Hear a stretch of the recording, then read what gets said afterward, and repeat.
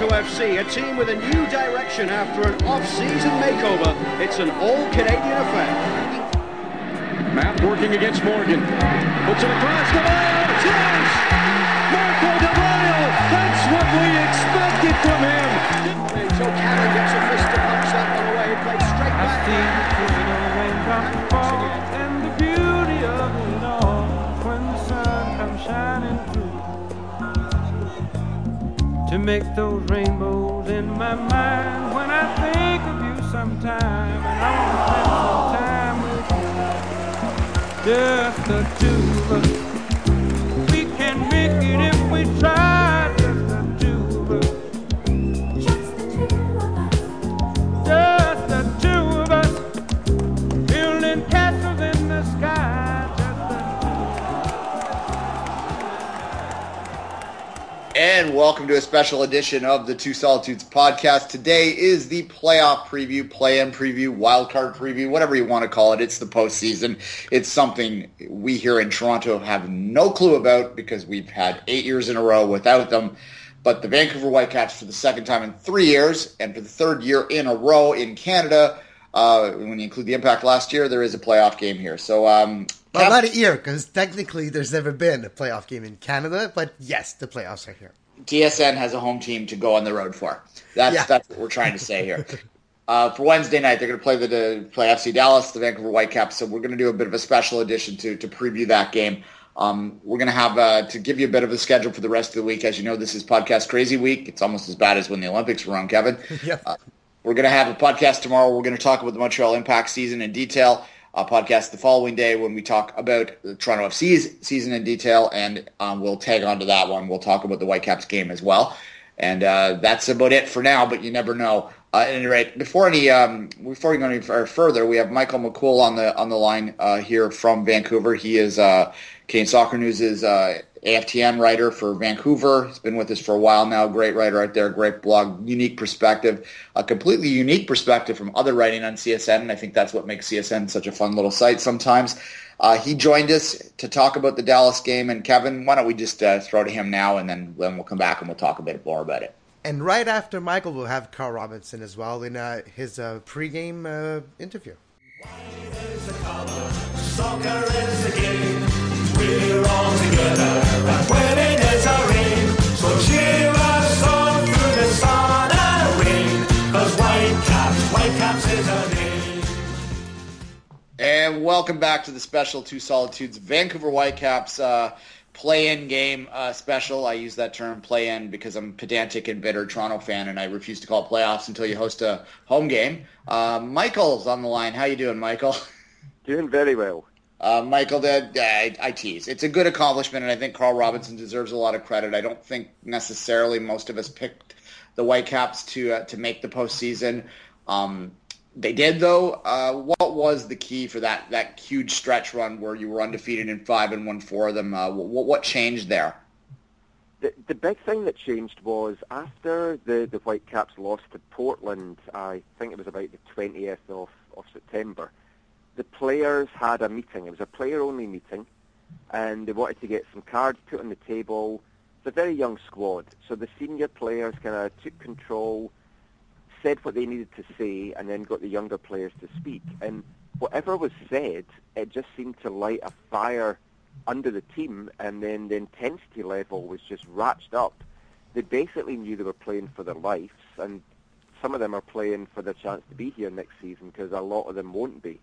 And I think that, whatever it was, things just clicked. They just ratcheted it up, and then it kind of helped that Portland stumbled a little bit going down the stretch.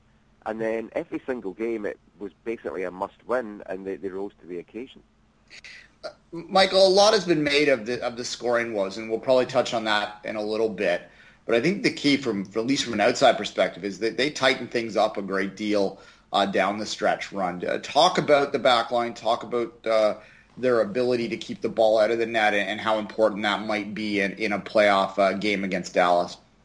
I mean, undoubtedly, that's definitely one of the keys. When you have a team that basically are really struggling to score, your only hope is to sneak a goal from somewhere, and that's only going to get you a win if you tighten it up at the back. They've certainly tightened it up David Eistedt finished the season with 4 clean sheets.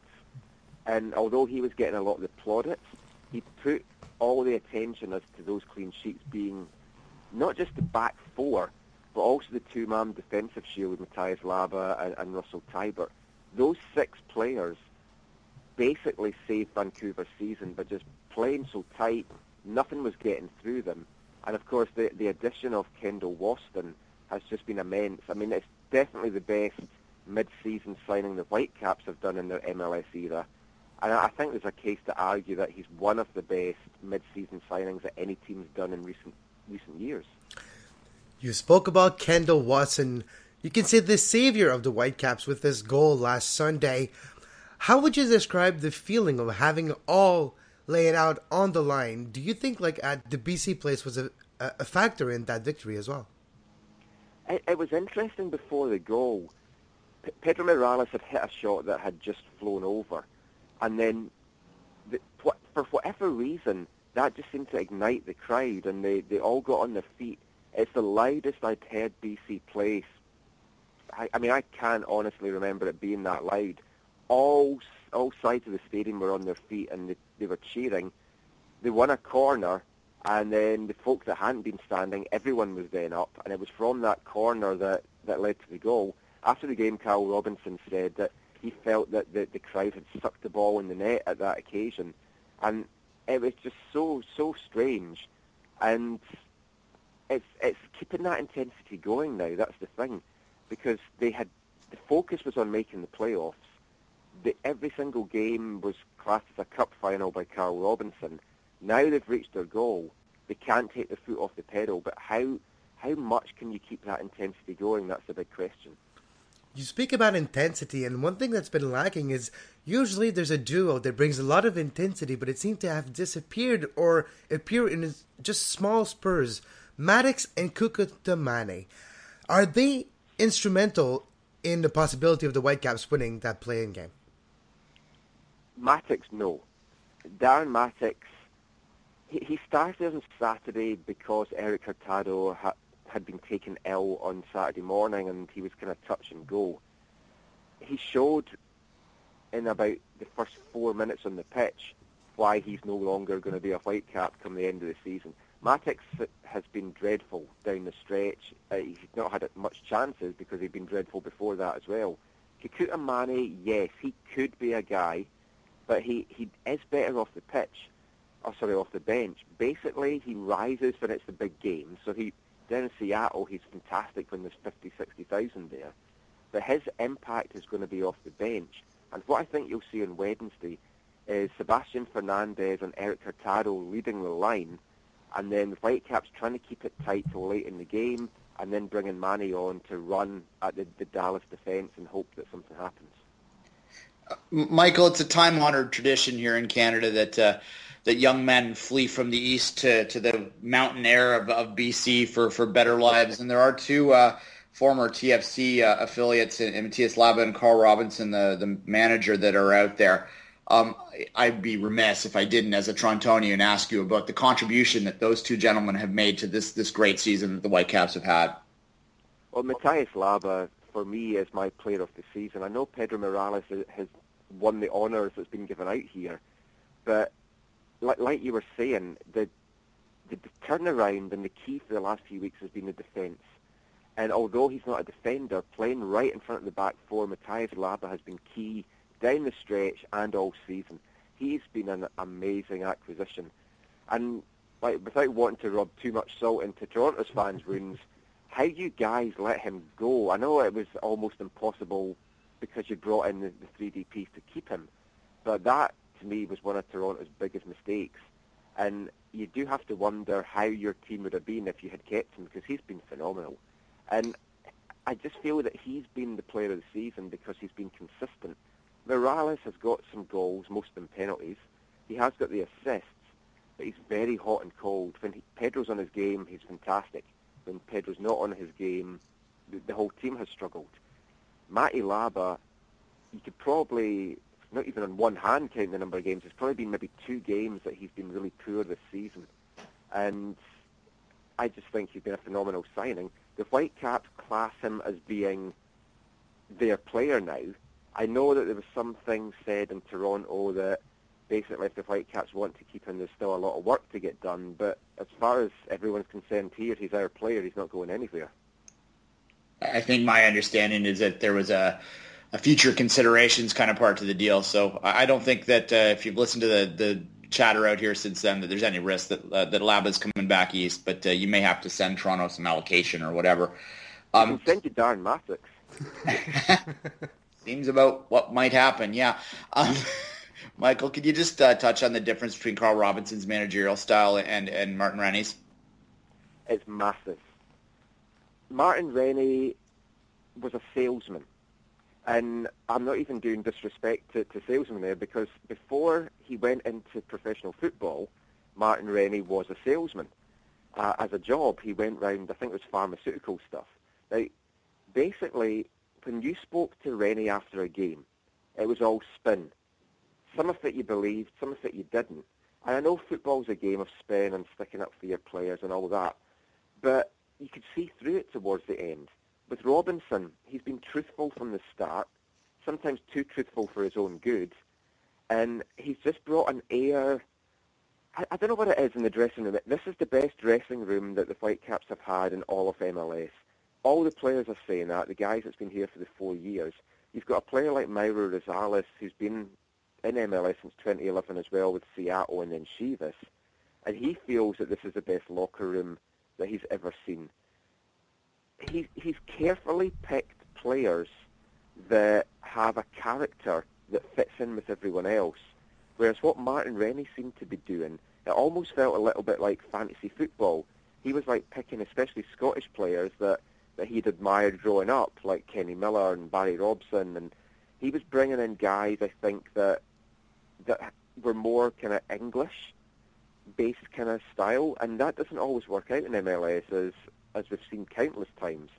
And Carl Robinson basically thought, no, I want to go for a more Latino feel, and he's looked at Latino players that have just fitted into the league perfectly with their style of play. But just everything that he brings to the team just seems different and better to what Rennie brought. And it's kind of hard to put your finger on exactly what it is. But it's just the little things, I think. The Whitecaps have been known to be a team that performs real well at home in their conditions that they control. How do you see the travel and the effect of being away in Dallas? It is tough. We've struggled on the road. We do have 3 away wins this season, which... 3 more than Montreal, by the way. Oh, yeah. That went without saying. I know, but I have to say it. We've struggled in Dallas. We've never won in Dallas. And mostly it's because we've struggled with the heat and humidity. Now, it's not going to be as bad down there as it has been. Although watching their game against Portland at the weekend, it was 15, 20 degrees Fahrenheit, more than it usually is at this time of year. They've kind of had some freak weather. So I think it is going to be a little bit hot still.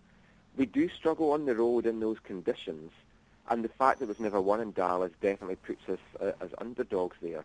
But the last game there in September, the Whitecaps lost that game 2-1, and it was their own fault that they lost it because they gave up a free goal, and then they just marked terribly at a free kick after bringing themselves back into it. The other worry about going down to Dallas is, for whatever reason, as solid as David Ousted is, he's had a couple of nightmares down there where there was Blas Perez's free goal in September, and then last season he was scored on from pretty much the halfway line. Yeah. So I think that maybe isn't going to be in the back of his head a little bit as well, as like, do things come in threes? What weird thing's going to happen this time? Michael, I know that you've seen Dallas play 3 times this year. You have a good understanding of what that team is. If you could just flip around and pretend you're evaluating Dallas and trying to talk from a Dallas perspective, if you were speaking about them, what will they need to do to beat the Whitecaps, do you think? I think they have to attack on the wings. If they try and attack through the middle, they're going to get problems with Waston and O'Brien. The pair of them have linked up so well that I think it's forcing teams to play out wide. What Dallas have as their key attacking edge is Blas Perez, who's basically been a Caps killer. I think he scored in every single game that he's played against them this year. He got the 2 goals in September, and for whatever reason, the Whitecaps just struggled to defend against him. Castillo as well, I think he missed the last game, and he's an instrumental thing. They have to get Castillo playing, and they really have to tack up the wing. And the wing is definitely a good thing for them in this game, because Stephen Beitashour looks like he's going to be out with a hamstring injury, which then either forces Jordan Harvey to switch from his traditional left back to right back, and although he looks okay there, he hates playing right back. Then you've got young Sam Adekugbe, Canadian homegrown product, that would be on the left wing, only would be his 6th MLS appearance, and I think something like only his 2nd or 3rd start. So they're weak in the wings. You would attack up there. The other option is you keep Harvey as left back and you bring in another homegrown product, and I use that term loosely because he's South African, but you put Ethan Sampson as a right back, and again, he's only got a handful of minutes. So the weak link is whichever young fullback is playing, that's where Dallas need to attack. Michael, just before we wrap up, Michael, of course, is Canadian Soccer News is a Vancouver guy. He writes an independent blog out there called After the Numbers, AFTN. It's been around for years. Tell us a bit about the history of that, and I think it's an interesting story, and how you found up writing for some Torontonian like me sometimes. Well, it started off as a fanzine back in Scotland when the fanzine scene really exploded in 1989.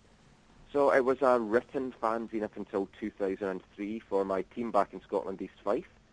Then we became a website might have been 2003, might have been 2001.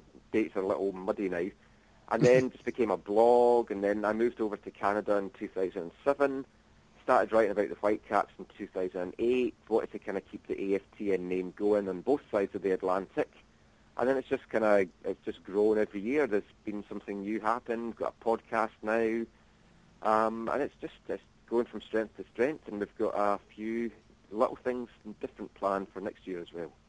And yeah, you write for Soccerly as well, correct?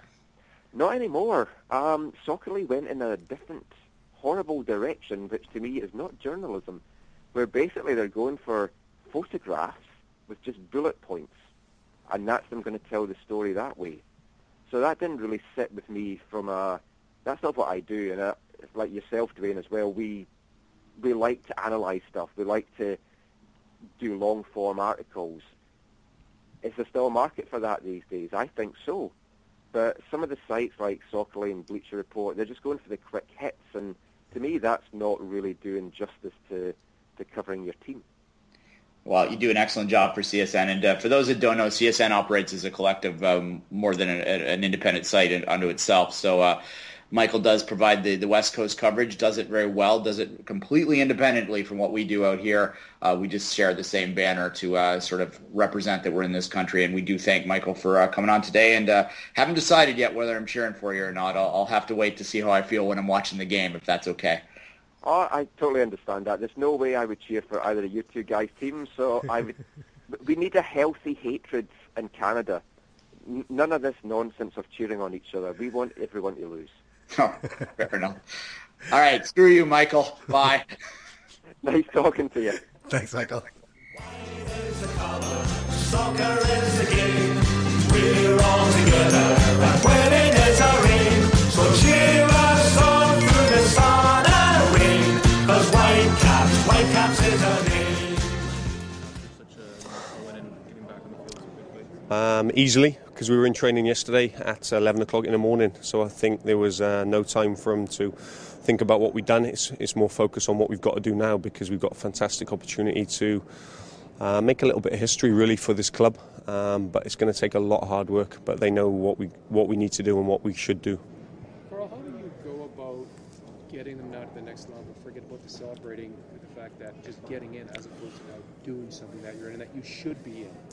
Well, I'm going to take the pressure off them. I'm going to say, listen, a lot of hard work has been done, but we've given ourselves an opportunity now to do something special. The pressure's on Dallas. They're at home. They're unbeaten in 8. Well, now they've lost, but they're expected to win. We're not expected to win, but as I said, when we went to Seattle, when we were at home to Colorado, I expect us to win. I've got a group of players that believe they can win. Let's go out and show. You want opportunities like this, and it's a fantastic game for us. What kind of of strategy do you take into this one game winner moves on?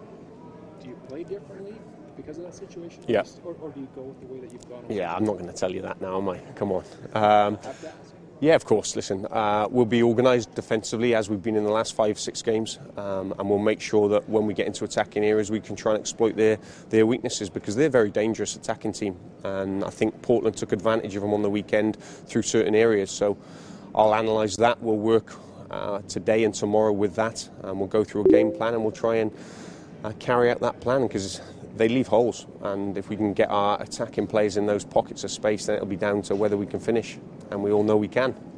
Carl, with so much energy being and focus being sort of expelled on making the playoffs, is there a worry that there's so much emphasis on the playoffs and now you guys are there? Are you worried about the mentality at all? No, not at all. Fantastic mentality in that group of players that I've got. A great camaraderie spirit, and it's fun part now. It's a totally different season, as all the managers will probably say. Now it's you can spin that wheel, really. It's everyone's got a chance to win MLS Cup, and we are one of 10 teams that has. So we'll look forward to it, but we know that there's hard work ahead, and it's one that the challenge that will go forward and meet it full on. In your time here, has this been the group that's kind of been the closest in the dressing room? Yeah, without a doubt, and it's easy for me to say that, but I think that you guys who spend a lot of time around the group can see that for yourselves, and there's a lot of spirit between the group. They get on well, off the field as well as on the field, and winning helps, and doing things and matching records and getting targets helps, and the individual awards are brilliant. But I've said all along, it's not about that, it's about the team, and I class the team as the coaches, the support staff, and every single player. The upstairs, the people above me, the fans, we're all as one. It's not about any individual. Yep, you do your individual job within the team environment, but we're all needed as much as each other. It's a short turnaround. How do you combat it? Can you? I mean, obviously the emotion of it should take over, but at the same time, the guys who play. It's tough, but I played in the Western Conference this year, so it's not easy, is it? And we're ready for a tough challenge. We had to go to. I look at the last 5 games, and we had to go to Seattle, and we had to win. We did. So we're used to tough games, and we played Dallas last time, and they beat us with a wonder goal and a free kick which we didn't defend well enough, and there's a bit of edge in the game. I think there'll be a bit of edge in the game on Wednesday, and it'll be the calmer heads that prevail. So we've got to make sure we do that. We match the battle, the physicality that I know that Oscar likes to bring to his team, but we remain calm, because we can even win the game off the bench, as we did on Saturday. I've got an important group of players here, and if they start, brilliant. They've got a job to do. If they come off the bench, they can have a reaction like the guys did. Is this another major piece of the puzzle for this franchise in terms of taking it to the next level, moving forward?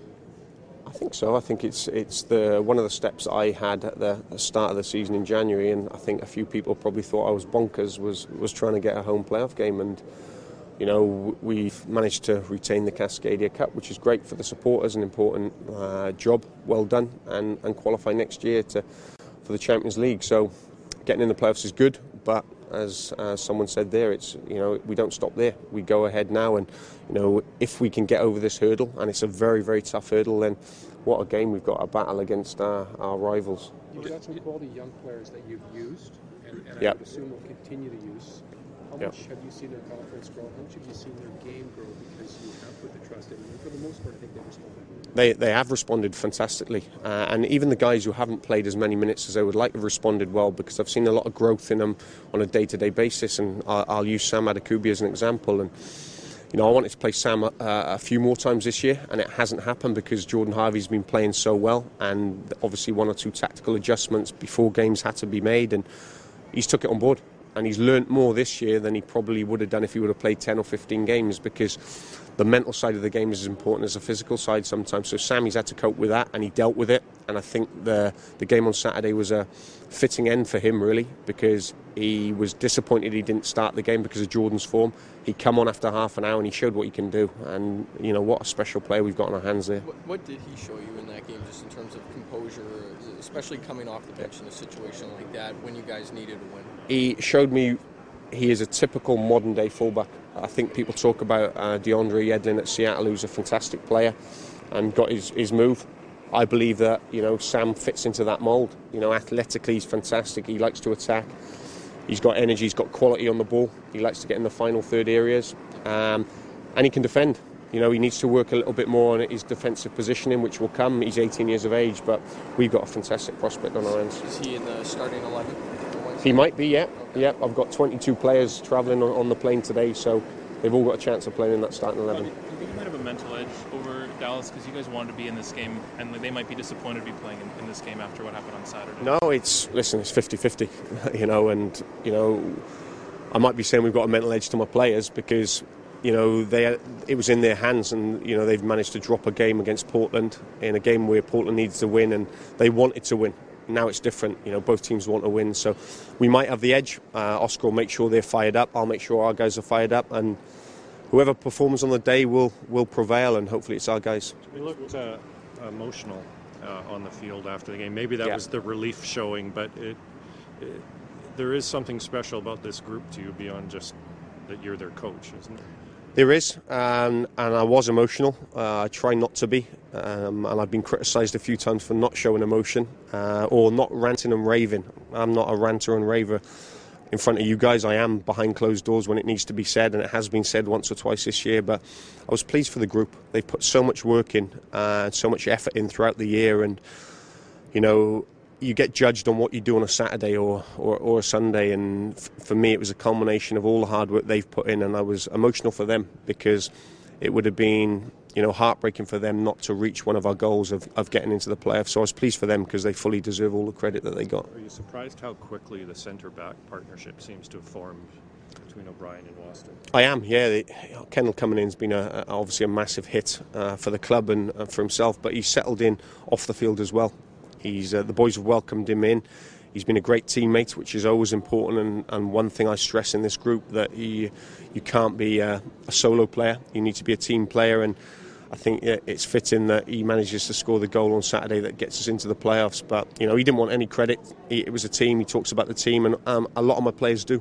And that's credit to them. So him and Andy have been fantastic over the last couple of weeks. Has Andy been underrated a little bit, his role in this? Yeah, I think Andy's gone under the radar because he doesn't score goals, and it doesn't go underestimated by me. He's very important for us, and he's been part of 8 or 9, 10 clean sheets that we've kept at the 13. So he's one of the important cogs we've got in our back line, and he gets a lot of credit from me, and he should get a lot of credit from you guys as well. Will there be a balancing act, because for the last 5 weeks you have been the guys with pressure on you, and you won't have any, and maybe the guys will want to play with a little more freedom, but you've played your best with all the pressure on you for the last 5 weeks. Yeah, I never stop my players playing without freedom.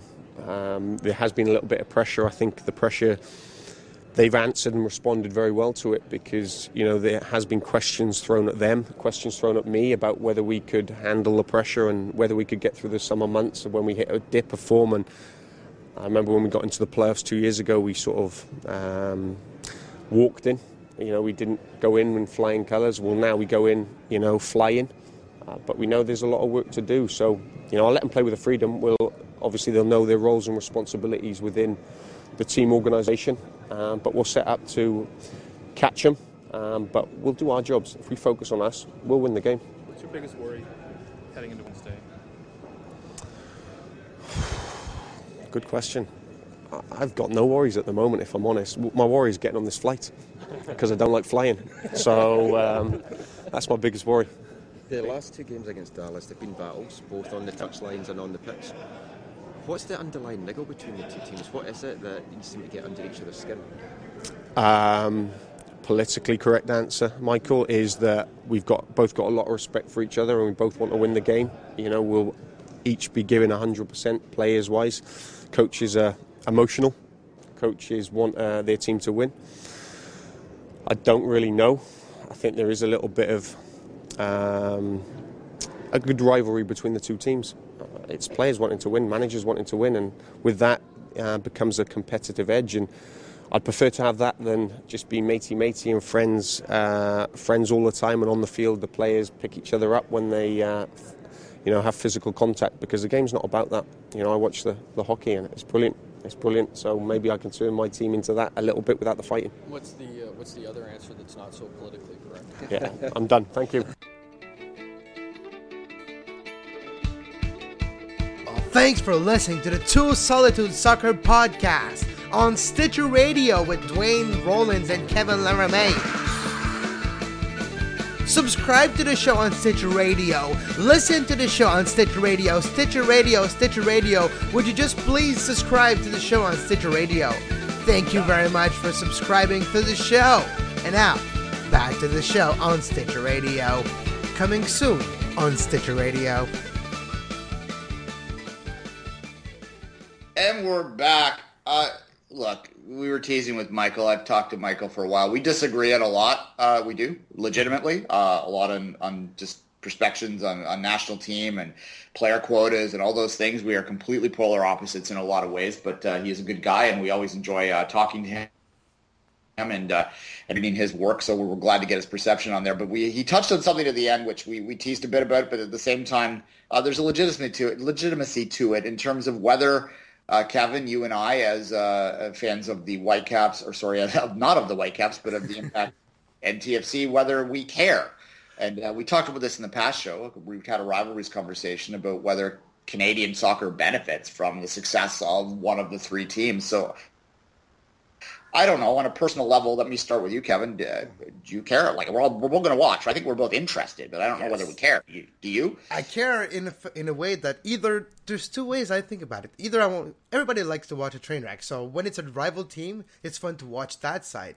Like example, Toronto watching Montreal, Montreal watching Toronto this season, or it's fun to watch too. You love to hate a team, and sometimes if they get a little, it's fun to see them maybe crash a little later. You know, if you get the hope built up, you get them far in the playoff, they could, we have a shot, and then boom, 4-0 with the Galaxy or something. That would be fun to watch too. So those are the type of scenarios that I put myself that I want to see. And we talked off air about, we want to see the story continue either in a good way or in a bad way, because it gives us not necessarily something to talk about, but it gives us a starting point. And that's how I look at it as well. So, but on the rivalry perspective, I would not know. I know people I lived in Toronto, but I know people in Vancouver that I would never know if it wasn't for the rivalry, or podcast for that matter. Same for Toronto. I have rivalries with people I never met, just chirping them on Twitter. It's a friendly chirp. If we meet, we'll probably buy each other a beer and yell at each other for a second or two. But it's a funny type of atmosphere, and it helped to grow the sport and the game because it gets people talking. Yeah, there's a concept that I've written before in the past that I call sports hate. And sports hate is different than real hate. And we must always be careful to not cross lines into real hate. Yeah, and I know a couple people that need to tell them that. Yeah, and that's, we all kind of know people like that within our context. But sports hate is healthy, and it adds to the cathartic nature of the sport, I think. It adds to what makes us love sport in the sense that we love to hate. We love to want Team X to lose because ultimately we kind of understand on an intellectual level that what we're watching isn't really that important, but it's something that we add value to by putting value upon it. So without having that love to hate aspect to it, and that extends to most sports and not just in MLS obviously, or just even in soccer, but to all sports, sports kind of starts to get a little silly when you think about it. Yeah. But then again, you also want to be careful to not get into the crazy stuff where people are legitimately getting hurt and people are legitimately crossing lines of whatever. Yeah, or literally, we don't want to see hooliganism because it's a soccer show. So that it's a side of it that gives it a bad name. And that you're right, that there's a big and defined line to not cross, and that's called don't be violent and don't be mean. You can be mean-spirited in a way that it's funny, but never cross that line and make it physical or just... exactly, yeah.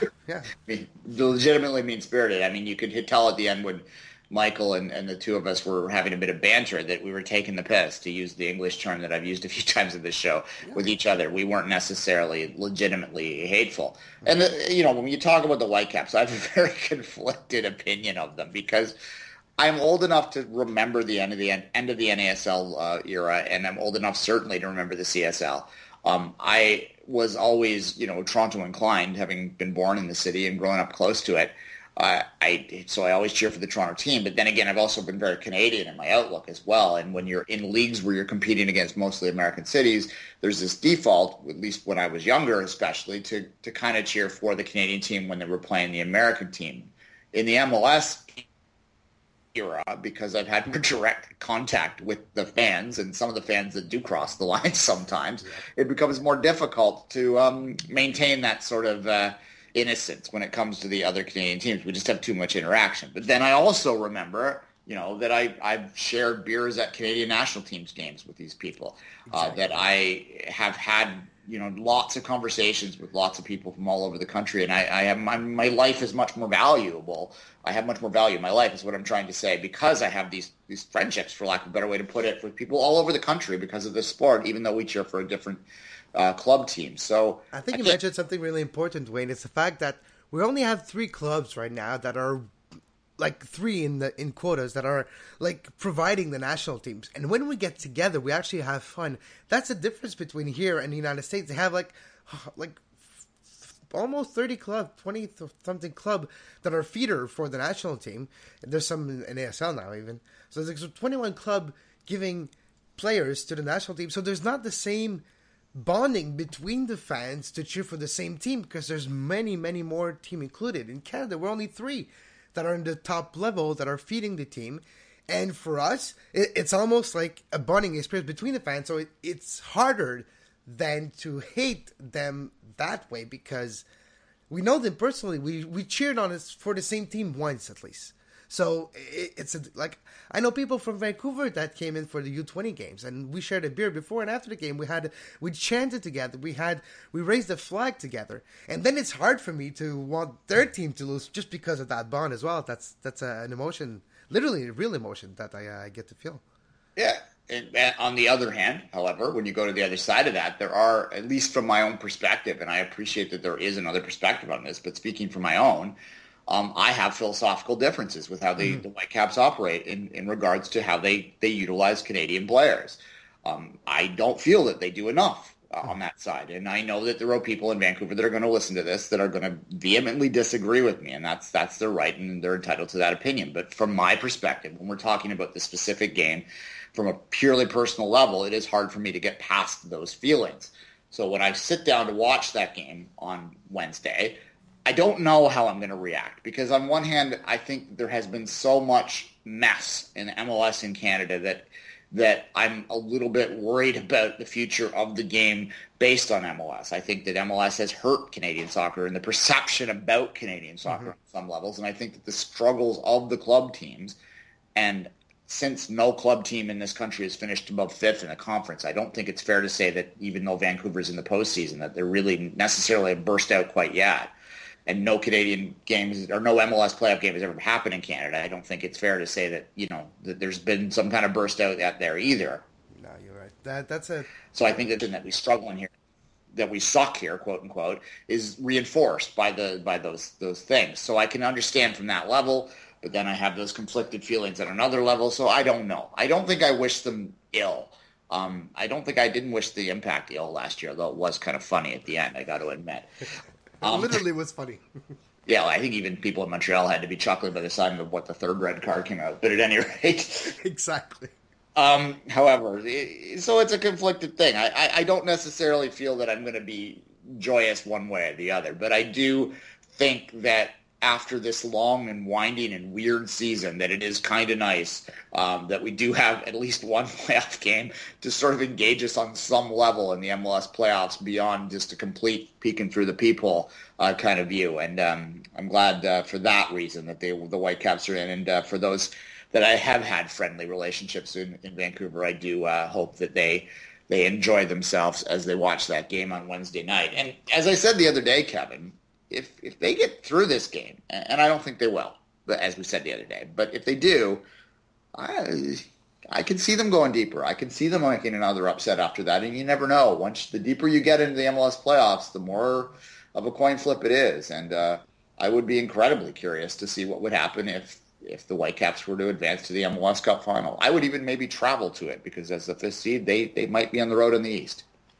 Yeah, I might hold it to you to word, because it's a pretty big trip to do. It's far.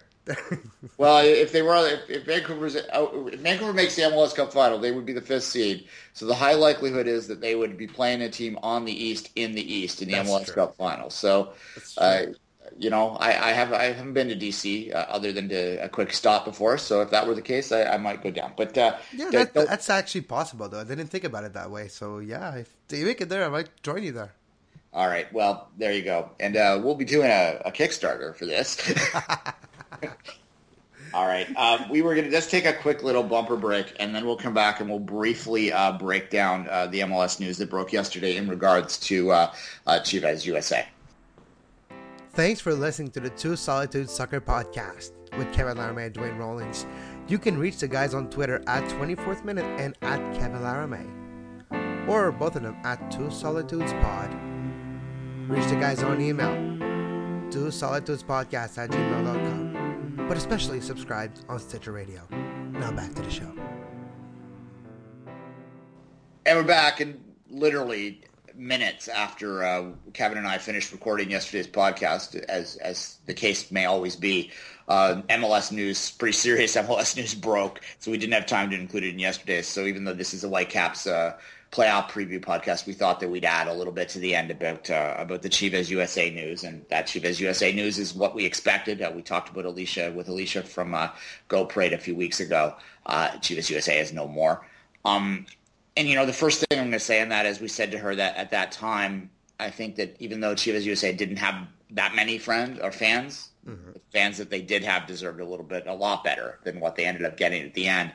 That's kind of my feeling on it. I think that I am uncomfortable with the way MLS is trying to shift the focus on what's going to happen next, and they're already talking about a press conference today at some point where they're going to gleefully announce the owners that are going to be maybe attached with this, and they're going to get all excited about what LA2, as people are kind of calling it, are going to look like. When to me, we should be respectful and mourn the fact that they screwed up on Chivas USA, and they really did a disservice to not a lot, like I said, but some fans, and I think some is too many in my opinion. Yeah, I have to tend to agree with you, especially the way that it seems like they're trying to sweep that under the rug. And yes, Chivas USA is gone, but the one thing that came out of that press conference is the new realignment of the conferences for next season, and they're really trying to hammer that point maybe to overshadow the Chivas USA news, and they're trying to sweep it under the rug and be like, okay, it's done already, trying to move on. And I think that press conference today is for that reason too, to literally bury Chivas USA as quick as possible. Yeah, they want to deflect it. And MLS never makes mistakes, according to MLS, right? That's, they just move on. They are a marketing machine in a lot of ways. I called them as much a marketing league as a soccer league the other day, and I maintain... Aren't they in itself technically a marketing company? Soccer United Marketing has a very complicated and MLS, the league is to be a franchise owner in MLS, the league, you also get a franchise split of Soccer United Marketing, which is where they really make a lot of their money. For those that don't know, that's when you're going to hear a lot about this when we talk about the CPA and the CBA negotiations, because MLS is going to cry poor. And they're going to point to lots of fun little spreadsheets out there which show lots of teams losing money, but what they're going to ignore and what they're not going to include in those spreadsheets is the Soccer United Marketing revenue. And then some people that support the owners will say, well, they're different things and blah, blah, blah. But the reality is it's like an exclusive club where you have to be an owner of MLS in order to get into some. So they're really, to me, it's just like splitting your money up and spreading it around. It's like a tax thing more than anything else. But at any rate, that's one thing people are forgetting is the CBA is up in the next couple of months, and that's going to be really interesting between the two seasons with the big fanfare they're trying to do next season with the two new expansion team. It's going to be really interesting to see the battle that's going to happen between the two camps in the off season. Yeah, and some of It's Called Football's best work was back during the last CBA negotiation. So I hope to emulate that, and I've been working on some stuff. So we'll be talking a lot about that in the off season. However, to bring it back to Chivas again, I don't think that and it's another thing. It's probably why they mothballed them. Is they also want to point out, they want to have, oh look, a franchise died. How healthy can we possibly be, right? It's, to me, there might be a tie-in there. However, I think at this point in time, I feel for fans like Alicia. I feel for all the rest of the fans that were out there, even though it hurt TFC in terms of their draft pick getting knocked down a little bit further. It's going to help them next season. Yeah, I was still glad to see that Chivas did get a win in their last game. Yes. To get back to realignment, and then we'll end it with that. We've always talked about an East-West discrepancy in this league. The two best almost in the East are gone. It got a lot worse because they basically bumped Houston and Kansas City west, which is sensible from a geographical level. Because who knew the East and West demarcation was in between Houston and Dallas? I did not know that.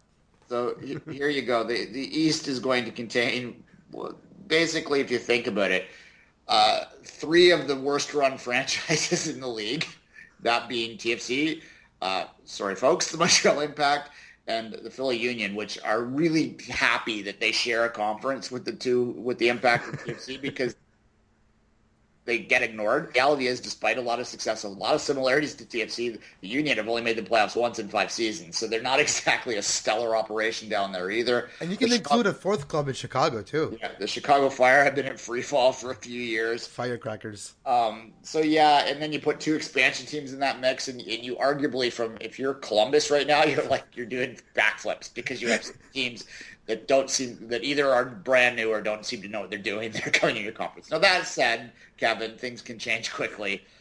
I don't necessarily share the same hopeless view of many people in Toronto when it comes to TFC. I do see some hope there, but we'll talk about that more later this week. However, next year you're playing, every team in the East is playing 6 games against expansion teams. Just that, if you win them, it's 18 points that are against teams that are newly formed.